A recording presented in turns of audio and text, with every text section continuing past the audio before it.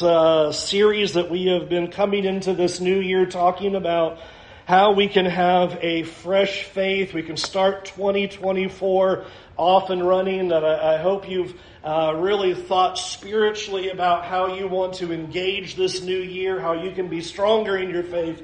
And over these past 5-6 weeks, we've been talking about how we can really lean into a deeper faith and have a renewed faith. And the book of Malachi is great about that because God is talking to a people who have lost their way and how He wants to move that faith into what God wants it to be rather than a lazy faith that you read Israel having at that time. And we're in this final section now where we have, if you've been here with us over the past few weeks, you're going to see the exact same framework in this final section that you've seen in all of the others, which is God makes a statement, the people argue with it with a question, and then God explains how the people are wrong and how He's right about the kind of faith that they need to have. And the same thing comes up here, as was just read for us in Malachi chapter 3, and in verse 13, you will notice that God begins with a statement. He lays out the problem. And notice what He says in verse 13. He says, "Your words are hard against me." Wow. And so here are the people, and they're saying harsh things about God. And it makes you wonder, well, what exactly do you think they're saying that God would come to them and say, you're saying some harsh words about me. The things that you are saying, they are arrogant and proud and hard and harsh. And notice what the people have been saying. And so it says there in verse 13, "But you say, how have we spoken against you?" You're used to that, right? They're always, no, we haven't said anything bad about you. Verse 14, "You have said, it is vain to serve God. What is the profit of our keeping His charge, or walking as in mourning before the Lord of hosts? And now we call the arrogant blessed. Evildoers not only prosper, but they put God to the test." I want you to notice what the people of God are saying. They are saying, it's useless to serve God. What's the point? Why do we do this? There's no benefit. In fact, they push it a little bit further and say, you know who's blessed? Not us. Evildoers. They're the blessed ones. We go around mourning, give the picture here of, we have to make sacrifices and we have to withhold from ourselves and restrain ourselves. We go around mourning and there's no value to it, while the evildoers not only get away with what they're doing and enjoy the benefits of their sins, but you'll even notice that he makes the point there in verse 15 when he says they not only prosper, but they put God to the test and escape. They challenge God, shake their fist at God, and nothing ever happens to them. All right. Well, I think this is an interesting perspective. I suppose that this is something that the people of God have always wrestled with. It looks like the wicked prosper. It looks like they're getting away with things. What is the point of serving God? What benefit is this to us? It looks like we're making all the sacrifices and we're the ones suffering. And the people in the world, the evildoers, the people who challenge God, they prosper and they get away with it. In fact, I think we even have a song that kind of goes along those lines. As we sometimes wonder what is going on and that there's no value to this. And not only do I think the people of God come into this question from time to time, it is certainly a question that permeates through the world. Why serve God? What's the point? What does it matter? What good is it to you? What's the benefit? Why bother? And so that's what God is now going to spend His time answering in this section. And what I'm going to observe for you as we go through this study this morning is that He's going to give them 3 answers as to why they should serve God. And then at the very end, He's going to tell them 3 things that they need to do. So it's like the perfect sermon with all the threes, right? We got 3 points and three takeaways that are happening, but Malachi wrote it that way, and so we're good to go with that. All right, so notice God's answer to this in verse 16. "Then those who feared the Lord spoke with one another, And the Lord paid attention and heard them, and a book of remembrance was written before him of those who feared the Lord and esteemed his name. I want you to notice the first thing that happens is God makes this statement. And you might be surprised because we didn't catch this anywhere in reading Malachi. There are some people who fear God. And those people take to heart what God has been saying throughout this prophecy. And they start kind of talking to each other. It sounds like they're talking about how we need to do better, how we need to change, how we need to repent. And it says there in verse 16, God noticed it, and he says that there is a book of remembrance. And I think this is an important picture that God gives to us throughout the Scriptures. And sometimes we can forget about this, but over and over again, God will make a point that God knows who is righteous. And he uses the imagery of writing the righteous names in a book. You might remember all the way back in Exodus. In Exodus 32, when you have the scene of the golden calf. And God is ready to destroy Israel because he has just taken them out of Egyptian slavery and brought them to Mount Sinai. And Moses has been on the mountain receiving the covenant and the law. And the people are down there in idolatrous worship. And God says he's going to destroy them and start over with Moses. And remember what Moses does. Moses pleads as an intercessor for the forgiveness of the people. But he says something really interesting, something very powerful, something that I don't know we would say. And he says, if you will not, then blot me from your book. And you go, whoa. He puts it on the line. And notice that Moses has an awareness of this idea of a book of remembrance. As if he says, I know that I belong to you, but I am going to intercede on behalf of my people, and if you will not forgive, then I don't want to just be all by myself, and you blot me out too. I am with my people to the very end. Daniel makes the same point in Daniel chapter 12 and verse 1, where he talks about how there is a book that exists of those who are going to be given to everlasting life and enjoy that life and with great rejoicing. Same idea is pictured here. There is always this imagery of God taking notice of those who belong to him, and they are written in a book. The one you might be most familiar with is over at the end of the Scriptures in Revelation 20 in verse 12, where I saw the dead, great and small, standing before the throne, and the books were opened. And then another book was opened, which is the book of life. And the dead were judged by what was written in the books according to what they have done. And then just a few sentences later, and if anyone's name was not found written in the book of life, he was thrown into the lake of fire. You give a first picture of here are the people, and they're saying, why should we serve God? What's the benefit? What's the point? We're obeying you and following you, and we don't see any reason to do it. And God's first answer is, well, there's a book. I'm keeping track of who is righteous. The things that we do for God are not just, done and gone and forever gotten. And here is God saying, I remember. I don't forget what you've done. Your name is written in a book. And that book of remembrance, I think, is such a powerful thing to think about. Especially the imagery that God uses in Revelation 20 of this time of the end and the books being opened. And here are the names of those who belong to him. I mean, that is an exciting image. And here is Malachi speaking to that and saying, you challenge me and say harsh words that there's no reason to follow me, but understand, God is aware of what we do. God sees what we are going through. God sees our righteousness. And friends, it is not pointless to serve God. In fact, I want you to notice that he pushes this idea a little bit more in verse 17. When he says, they shall be mine, says the Lord of hosts, in the day when I make my treasured possession, and I will spare them as a man spares his son who is obedient to him. So he says, number one, there's a book. I am writing down those who belong to me. But then he also makes a point that there is a day. That's an interesting thing, again, that God constantly does.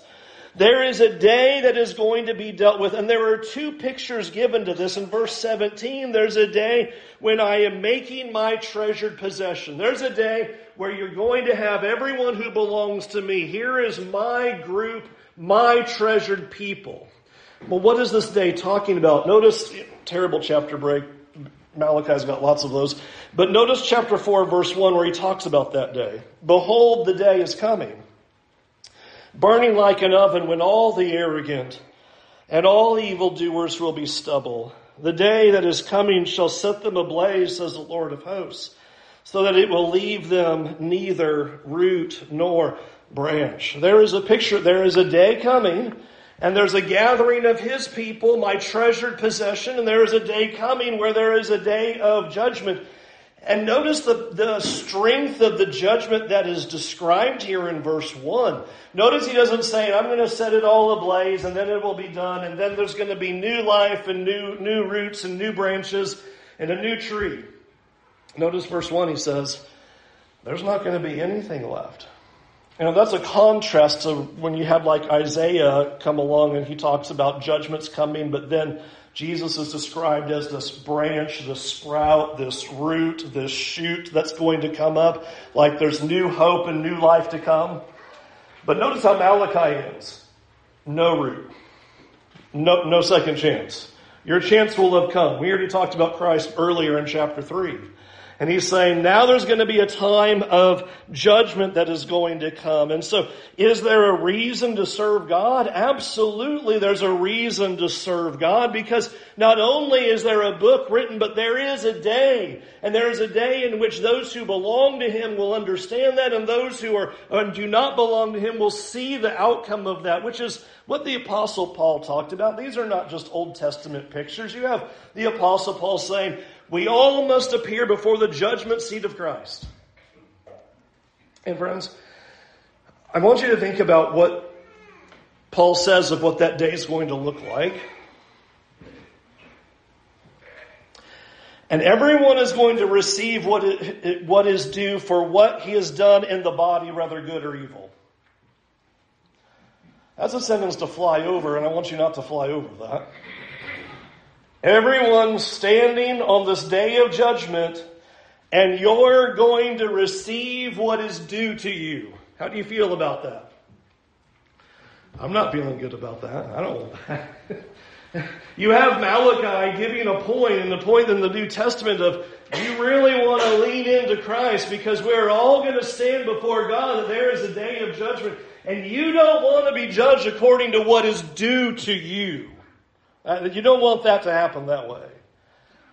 And that is what Malachi is telling them. Do you think it is important to follow God? Do you think there's no reason to serve him? Friends, there is a day that has been set aside by God. There is a day of judgment. As much as we live in a world and a time where we don't want there to be judgment, we don't want there to be a final day, we don't want there to be a final reckoning. Okay, parenthesis, we want a final reckoning on all those really, really, really bad people.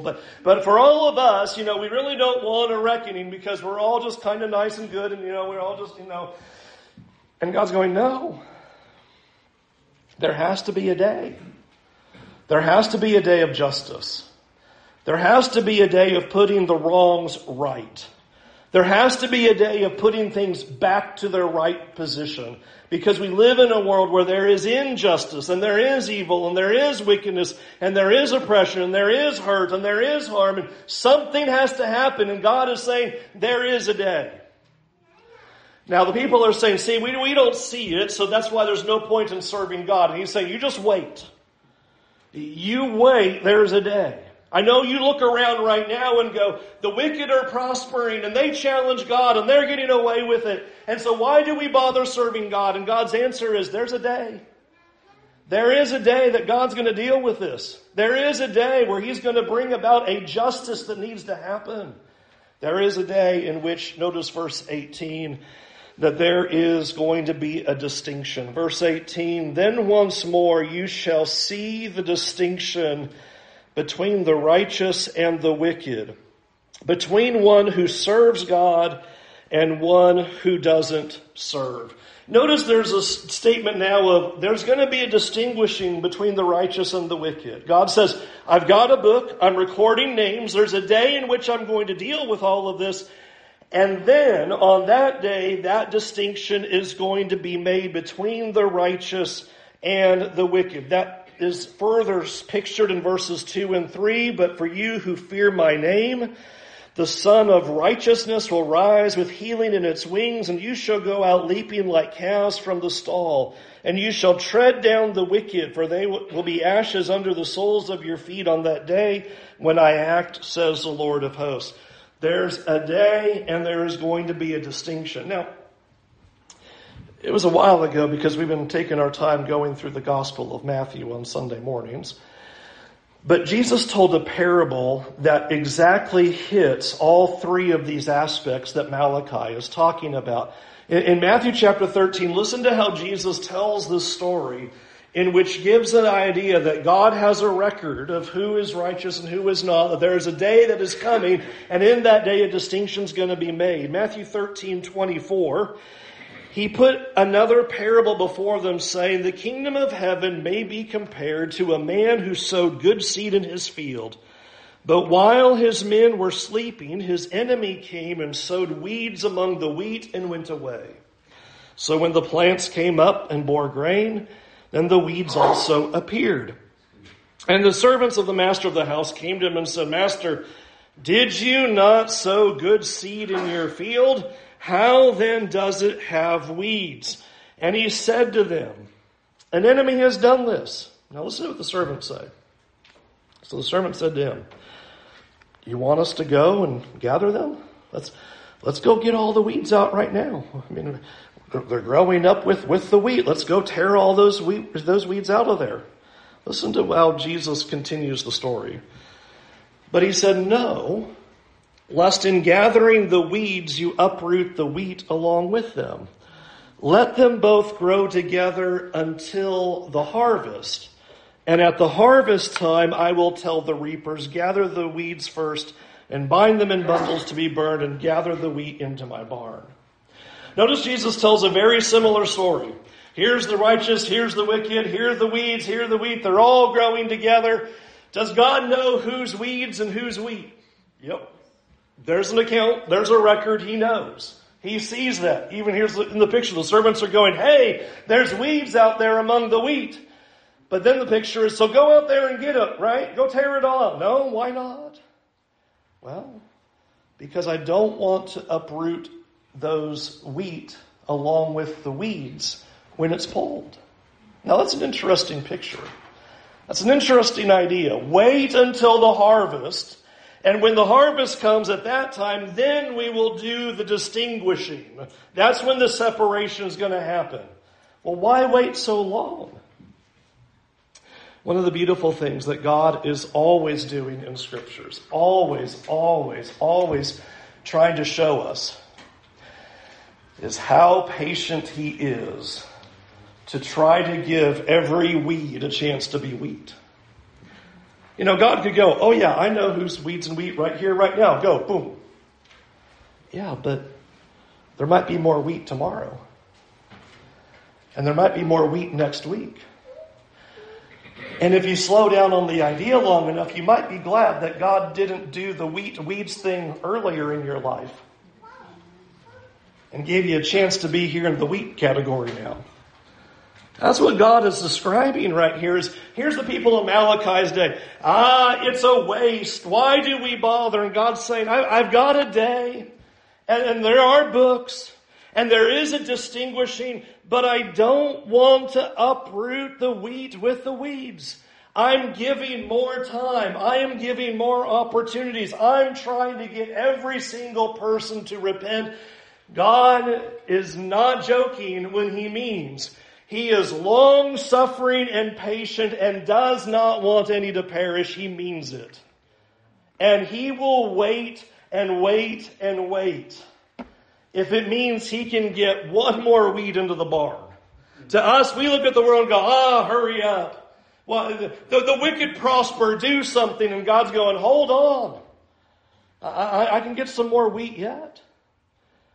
Have a love for the people out there because I can gather some more in.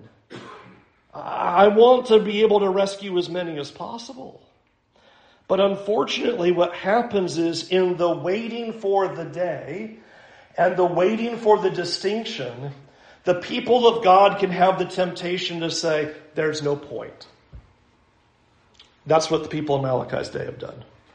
Why wait? Why bother? Why serve? Why sacrifice? Why follow? Why do anything that God says? They're just getting away with everything. And God's short solution here is there's a book.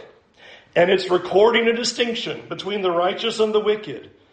And on the final day, that'll all be set straight. That's all going to be revealed. Now, I think it is useful to observe that Malachi doesn't end it right there and go, there you go. There's a day. But now he's going to turn with these final 3 sentences and say, now here's what you need to do about that. Since you know a day is coming, since you know a distinction is going to be made, and you know that there's a book, listen to how God ends this. Verse 4 of chapter 4. He says, number 1, remember the law of my servant Moses, the statutes and the rules I commanded him at Horeb for all of Israel. Very simple, obvious. You knew this answer was coming, right? If there's a day and there's a distinction and there's a book, then we need to know God. It is really, really important to know God and know His Word. Here he's writing to a people, and you might remember how the book is gone. They don't seem to really care about God. Oh, what a weariness it is to worship. Oh, it's such a pain to be here. They're giving Him the lame animals and the blemished animals, and they don't want to do sacrifices, and they're very put out by having to serve God. And I want you to see the ending, number 1, is you really need to go back and know God. And you really need to know His Word. So number 1, I'm going to challenge you with this. How can you spend more time getting to know God this year? Remember God and His ways. That we need to know God. One of the things that is absolutely astounding to me is getting to know God appears to be like getting to know space. There's seems to be no end, right? It just goes and goes and goes. And there is no point in your life where you are going to be like, okay, I've got it all figured out. I finally have all the details and all the knowledge that I need, and I can just set this thing aside and I can cruise control my way on into heaven. These people knew the law. And God says, go know the law. You need to remember it some more and learn more about Him and understand what He is trying to teach you. Understand more of His character. Understand who He is. And that's the first picture that He's giving here is we need to keep His Word. And I'm offering in this challenge, how well do you know it? You know, in our morning lessons like this is why I go to weird places like Malachi. You know, we don't know Malachi very well. These are clean pages, right? My crumpled pages are in Matthew, but Malachi not so much. Why do we go out there to Jeremiah of all places? Because we need to know His Word. It's not about that you have certain details and you understand, repent, confess, and be baptized. But do you know who He is by how He's revealed Himself to us with every single word?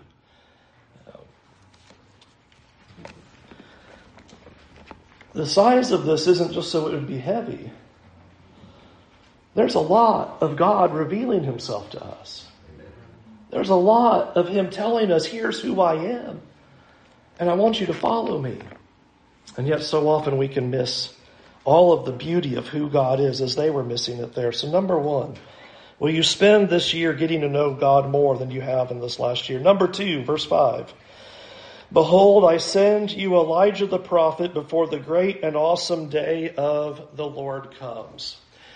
In Malachi's day, he's telling them, I told you that Elijah's coming, that the Lord Himself would come back in chapter 3. It says, the Lord Himself will appear suddenly in His temple. And He reminds them of it here in chapter 4, that before God comes, he's going to send Elijah, his prophet. We've spent some time in that in Matthew's gospel that was pointing to John the Baptizer. He's the one who would prepare the way for the Lord. But in that process, I want you to think about, he's telling his people, okay, if there's a day and there's a distinction, then you need to be ready for his coming. And that hasn't changed for us. That we need to look in hope to the second coming when he returns. Listen to how the Apostle Paul wrote this.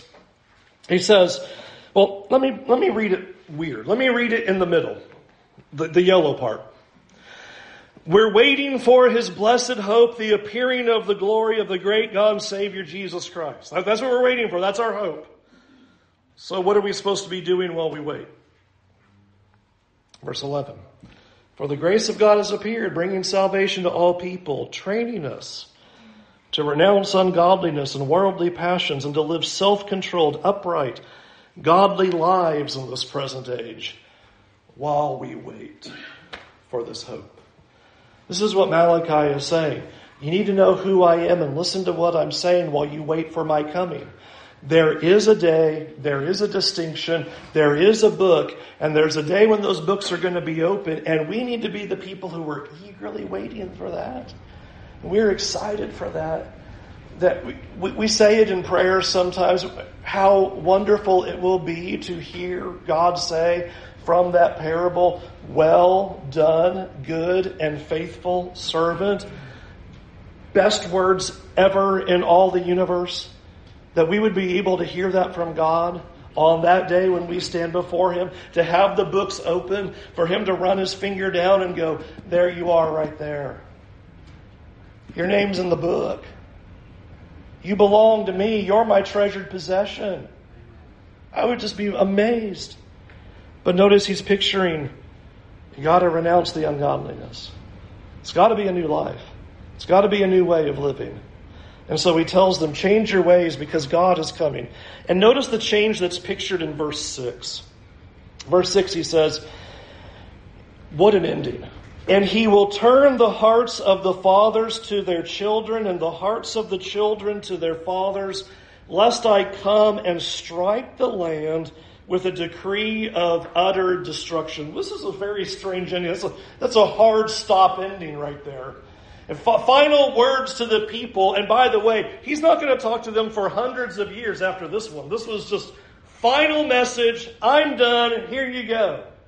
And his final words are, and he's going to turn the hearts of the fathers to the children and the hearts of the children to the fathers. And then says, and if that doesn't happen, I'm decreeing destruction on the whole land. Whoa. What's God looking for? Well, he's telling them, so when that John the Baptizer, Elijah comes, there better be repentant hearts. You shouldn't be surprised that the first words out of John's mouth when he starts walking around is, repent. He's living this out right here. He's walking around going, there needs to be a change of heart. There need to be a change of ways. Everybody needs to change and turn back to God before it's too late. Because there's a day. And you need to get ready for that day. Now, here's what I think is interesting, though. In verse 6, he doesn't say, and so you all just need to repent, which that'd be great. Isn't it interesting what he uses?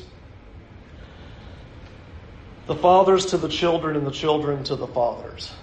Why would you say that? Of all the things, of all of the pictures to use, the picture that he wants to use of repentance is in a family dynamic. And I think this is very valuable to us. Because one of the pictures that we're being told is that the heart of the parent will turn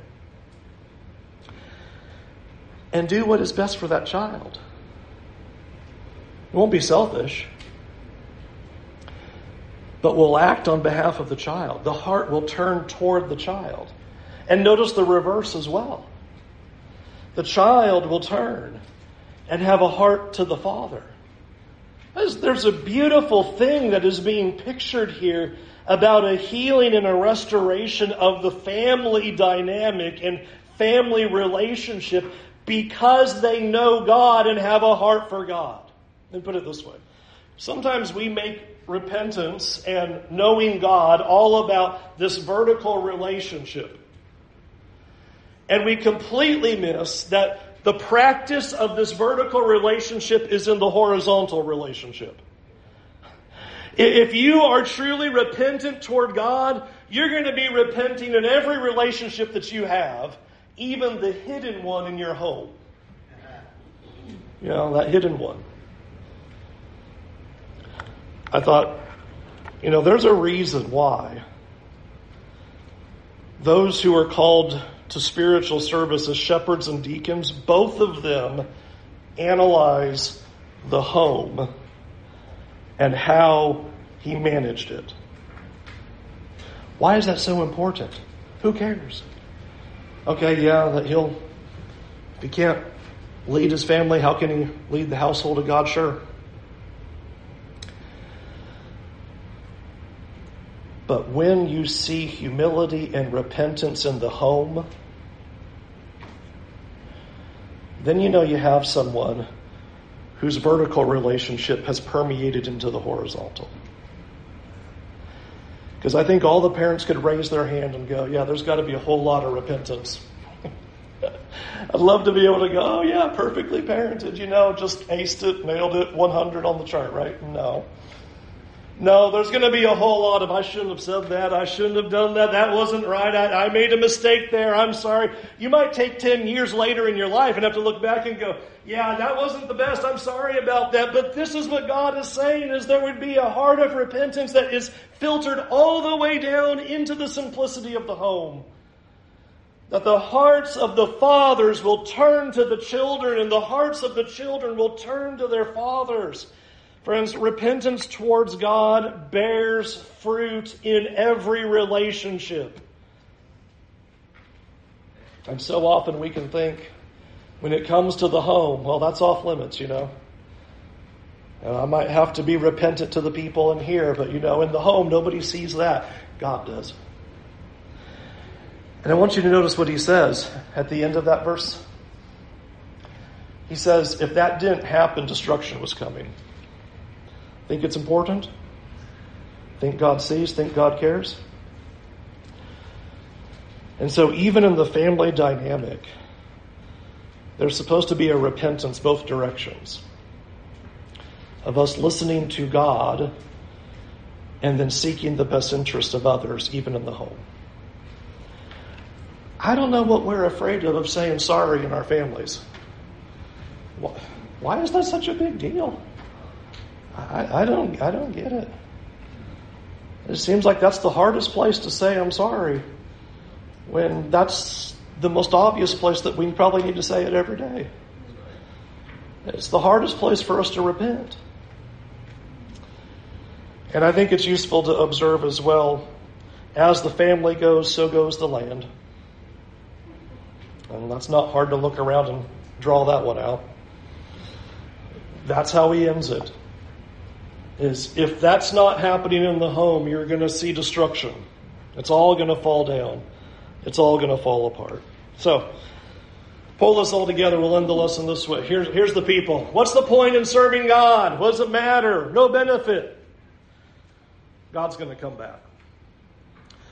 The reason to serve God, even when you have to sacrifice, even when you have to give up, even as Jesus says, you're going to carry your cross and follow him.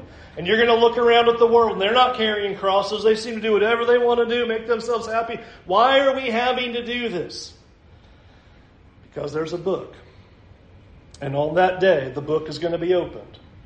And there's going to be a distinguishing that's going to be made between the wheat and the weeds, between the righteous and the wicked. You want your name in the book. You want to enjoy life. There is a reason. There is a benefit in serving God. And, God could talk about, here's all the reasons why it's practical for your life today. And that would be true. There's a ton of practical reasons to serve God today. But I love, if you want to sum it all up and throw it out the window, boil it down to this. There's a day. There's a day. And on that day, God's going to sort it out. So then, will you spend your time knowing the Lord? Will you look for his coming? And will you have the repentant heart that God wants you to have as you wait for his arrival? Let's go to God in prayer. Heavenly Father, Lord, this is an amazing prophecy, an amazing book. We thank you for it and how deeply it teaches us about the faith that you want us to have. Lord, we praise you and thank you that you are a God of righteousness and faithfulness, a God of justice, that you will put things to right for all the offenses, for all the evils, for all the wrongs. Lord, we know you have a book. We know that you are recording these things, and we by faith look to you and know that you will put all these wrongs to right. But Lord, that reminds us then that we have done wrong, and we need your forgiveness. And Lord, I pray that you would instill upon us a zeal to know you more this year than we have in the past. Help us to dig into your word, to seek to know your character, to have a deep relationship with you this year, and to eagerly look forward to your coming. Lord, help us to always be urgent in anticipating your arrival. It can feel like it's not coming, and Lord, forgive us for when we do not live in a way that represents our belief that you could come at any day, at any time. And Lord, I pray that you would give us soft hearts. Give us repentant hearts. And Lord, as we repent to you, and we see the error of our ways and the magnitude of our sins, give us the courage and give us the humility to be repentant toward one another and to even be repentant in our homes. Lord, I pray that you would help us be children that you want us to be, and help us to be the parents that you want us to be. And help us to reflect in our homes the relationship that you have with us. We pray this through your Son and our Savior, Jesus. Amen. We'll sing an invitation song. We invite you to come to Jesus this morning. We've been talking about there are books, there's a day, and there's going to be a distinction. Today is the day to get right with God before it's too late. Please think about there is a benefit in serving God. Even if we couldn't put our finger on anything in this life, but there's a lot of things that we could point out. Eternal life is worth it all. An eternal life with your God and Savior is what I hope you're looking forward to. Will you turn away from your sins today? Will you be repentant toward God and change your life to follow him and serve him with all of your heart, confessing him to be the Son of God who came to this world and died for your sins? And if you have not been immersed in water for the forgiveness of your sins, we want to provide you that opportunity to get right with God, have those sins washed away, start a new relationship with him, and walk with him faithfully this year and as long as God will give us days to breathe. Can we help you do that? Talk to us afterward. Talk to me afterward. Grab someone next to you, or you can come forward right now while we stand and while we sing.